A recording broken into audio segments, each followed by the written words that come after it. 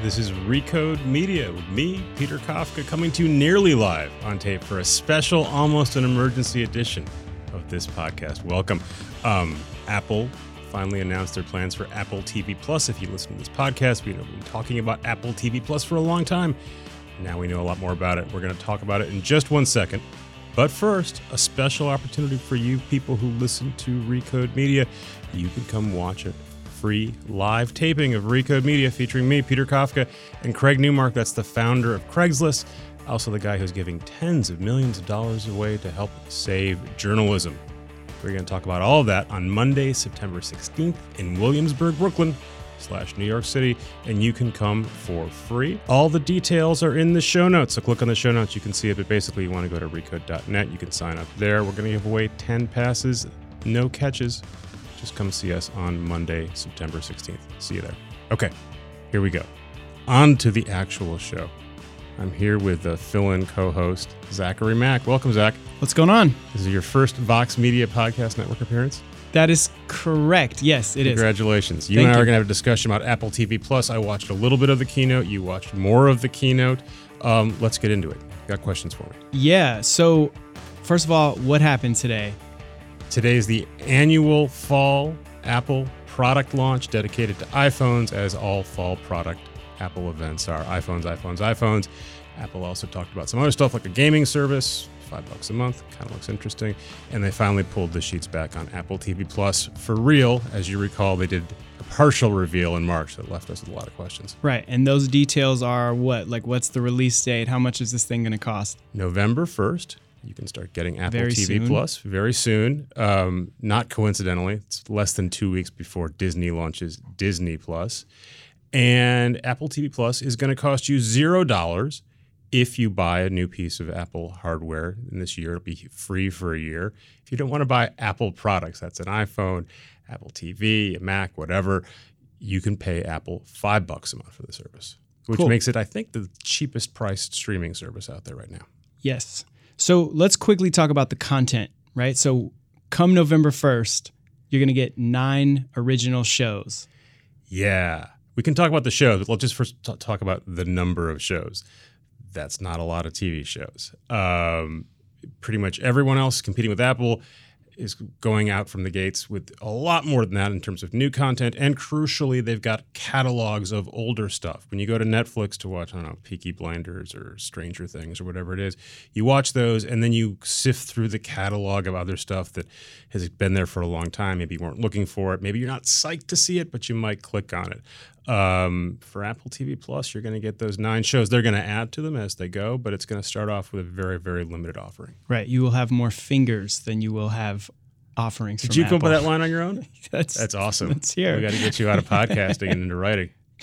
Yeah, so those shows include, it is the morning show, which stars Steve Carell, Reese Witherspoon, Jennifer Aniston. This is their big prestige show, I think. This is what they've been pushing for a while. This looks like an Aaron Sorkin show to me. What do you think? Yeah, it does. It looks very serious, and it kind of immediately reminds me of The Newsroom. Yep. Mixed with a little bit of Truman Show. Without Aaron Sorkin, which I Right. think is a problem. But we'll see. And we should be clear.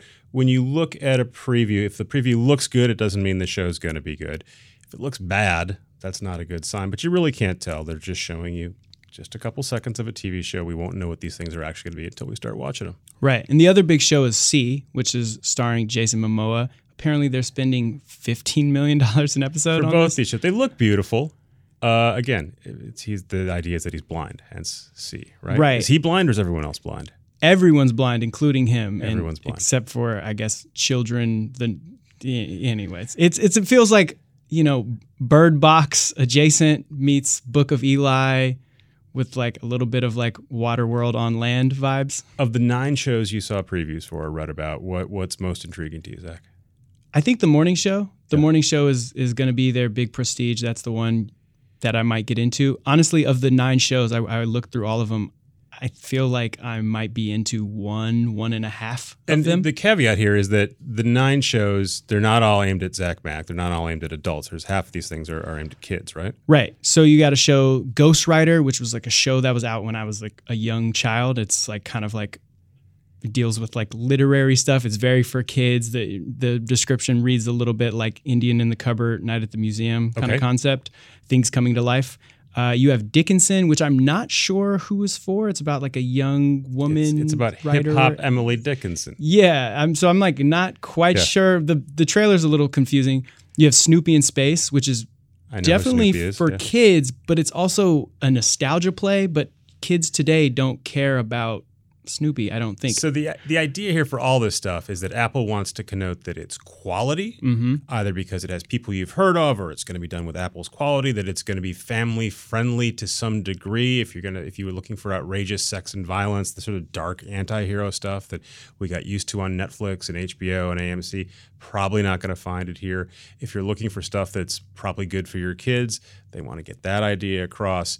And that is a little unusual when you compare this to the other streaming service, which at least initially sort of said, we're making stuff for this audience. When Netflix came out, when it started doing original programming, they were doing very sort of HBO-like stuff.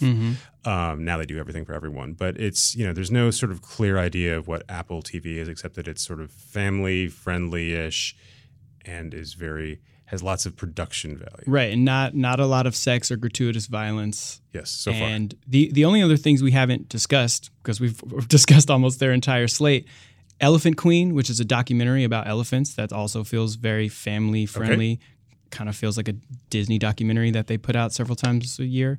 Then the other thing is For All Mankind, which is like an alternate space race history. Right. That one looks kind of interesting to nerdy me. And yet again, we're so used now to seeing so much content sort of get announced, especially on Netflix, HBO. It sort of streams past you. The idea of saying, I'm specifically interested in this show and I'm going to make time for it. It doesn't really happen right now. Apple TV is going to get a ton of attention when it launches. We're all fascinated with it. That's why we're doing a special, almost an emergency pod right now. Yeah.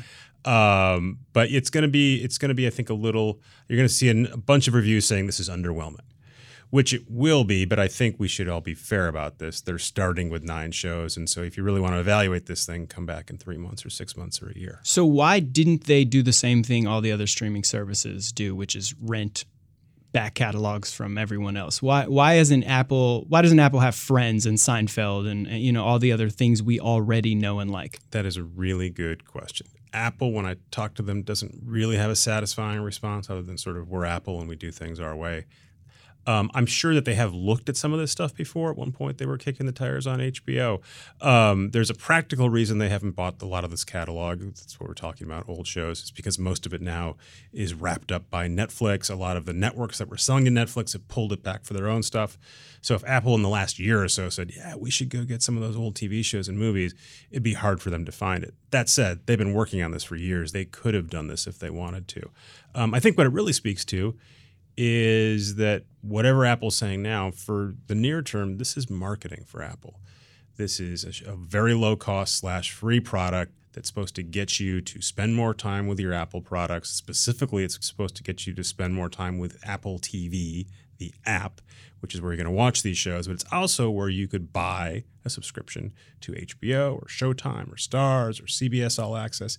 And even if you're watching Apple TV Plus for free, if you buy HBO now, Apple's going to take 15% of that $15. That's a real moneymaker for them. So they can almost afford to spend billions of dollars on marketing for this. So very similar to the Apple App Store play. Yeah, except Apple didn't really give you a bunch of free amazing games. Right. Theory at the beginning. Right. And then so you also don't have to have the Apple hardware in order to subscribe to Apple TV Plus. Right. That's one of the things that makes this interesting. It's very un-Apple, but at the beginning of this year, they started announcing deals with Samsung and other TV makers, and since then, Roku, Amazon, who's been a big frenemy for Apple for a long time. I think on pretty much most anyone else's hardware. I think there's a couple exceptions, maybe Sony PlayStation. Yeah, it doesn't look like PlayStation or Xbox are listed. We'll double check that. But the idea is that Apple wants to distribute this stuff widely, which makes sense because if they do want to sell this stuff, they have to make it widely available. So it is entirely possible that you could boot up your Samsung TV, go through whatever app that is, and transact there and pay Apple the $5. Do you want to tell us how these shows are going to be rolled out? So we're starting with 9. They're not coming out all at once. It's not the Netflix binge drop. Right. It's a compromise, right? You're going to get a couple shows to start off, which again makes sense. You want to give people something to watch right away, and then they're going to do them sort of chunks, right? Maybe some of the shows will come out weekly, some will come out in chunks. I don't think that matters that much. Again, when they have a ton of stuff they can show you, they might consider doing the binging thing, but right now they don't have the option, right? If they let you binge everything at once, you'd binge your 4 or 5 shows over the weekend, and you'd be done with Apple TV Plus. Right. And then in the coming months, there's also going to be some movies. It's not just shows. So there's other stuff. I was also curious to see how many logins you get per account. So that, like the starter at $4.99 gets you 6 different profiles, but it's kind of unclear how many people can be watching at once. I think Netflix is like 2 or 3 based on your subscription. Yeah, you can pay, I think, up to 4, whatever it is for Netflix. I don't think it's going to be a big issue. I mean, if you've got 6 different people watching 6 different shows from Apple, then I think everyone's going to be... Well, Apple will be happy. I don't know what's going on in your family if that's the case. But will the technology support 6 different people streaming it from 6 different places? I'm shrugging, Zach. I'm shrugging on a podcast. I don't know. Okay. I don't think they're describing it as a family plan. I'm sure they'll be pretty liberal with it. Let's talk about the costs. It's $4.99. Yep. When you're looking at all the other monthly costs for HBO Now, which is $15, Netflix, which is about $13, Hulu about $11 without ads, Showtime is $11, CBS is $10, Warner Media looks to be around $16. That hasn't come out yet. Amazon, it's HBO Max. Yeah, Amazon is $13, but that also gets you Amazon Prime. Yeah, you're getting Amazon free with Amazon Prime. Right. Apple's $5, and Disney Plus is going to be about $7. Yep. So all that together, if you subscribe to all of those services, some of which aren't even out yet, that puts you at about $102. Yeah, but why would you do that? Well, that's my point. I mean, so there's a recurring thing. Every time someone launches a new service, Disney is $7. Many people all get on Twitter and they do the same thing. They do what you just did, and they add it all up, and they say, this is a lot of money to spend on all this stuff. And then the second joke is, hey, what if you could pay one monthly fee and watch all these channels? Ha ha, like cable. So that's all true. And by the way, you can go more than that, right? Because you could get something like YouTube Live or Hulu Live and actually watch TV, and that's $40 or $50 a month.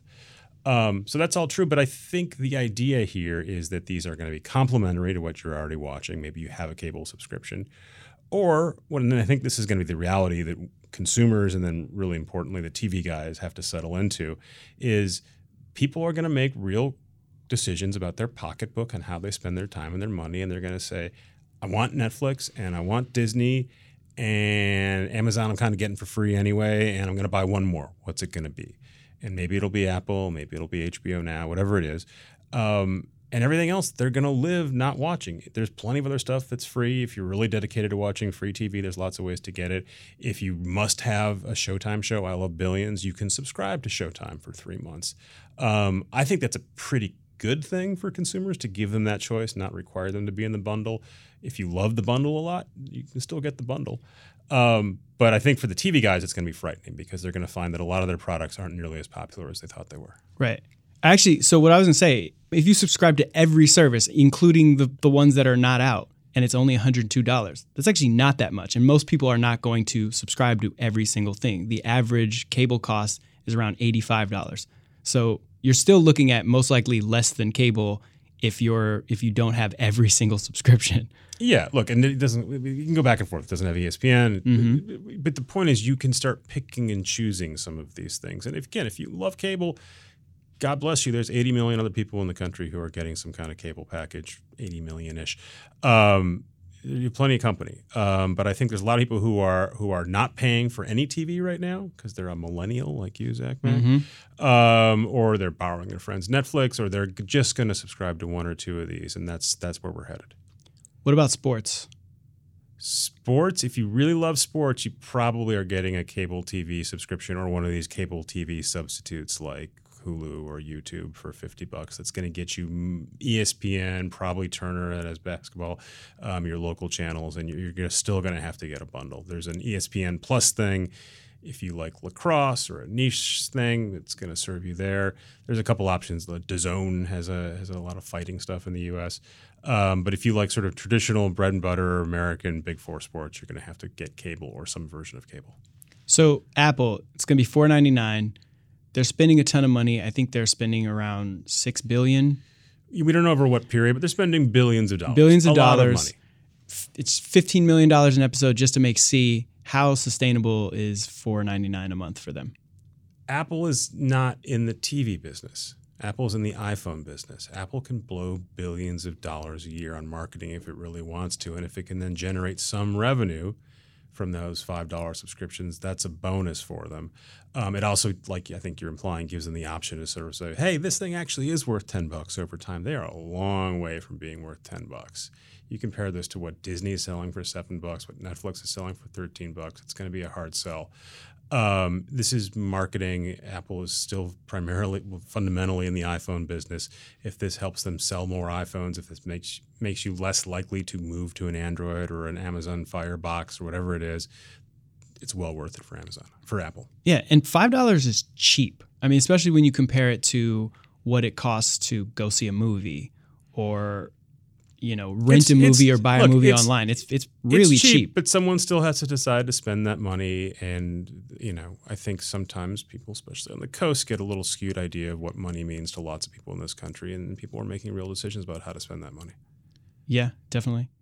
Let's check in on just the streaming wars at large and see how they're going. So who's spending what right now? Like we talked about Apple spending maybe $6 billion. Like what is that in comparison to what everyone else is spending?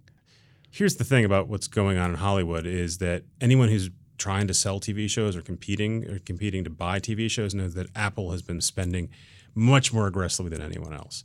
Netflix sort of right below them. And people complain about sort of the cost rising. That's not sustainable forever. At some point, this stuff will settle down. You might find some people decide they don't want to be in the streaming TV business anymore. That'll reduce the number of buyers. But they're all trying to make a splash. It's pretty good news for us, the TV consumer right now.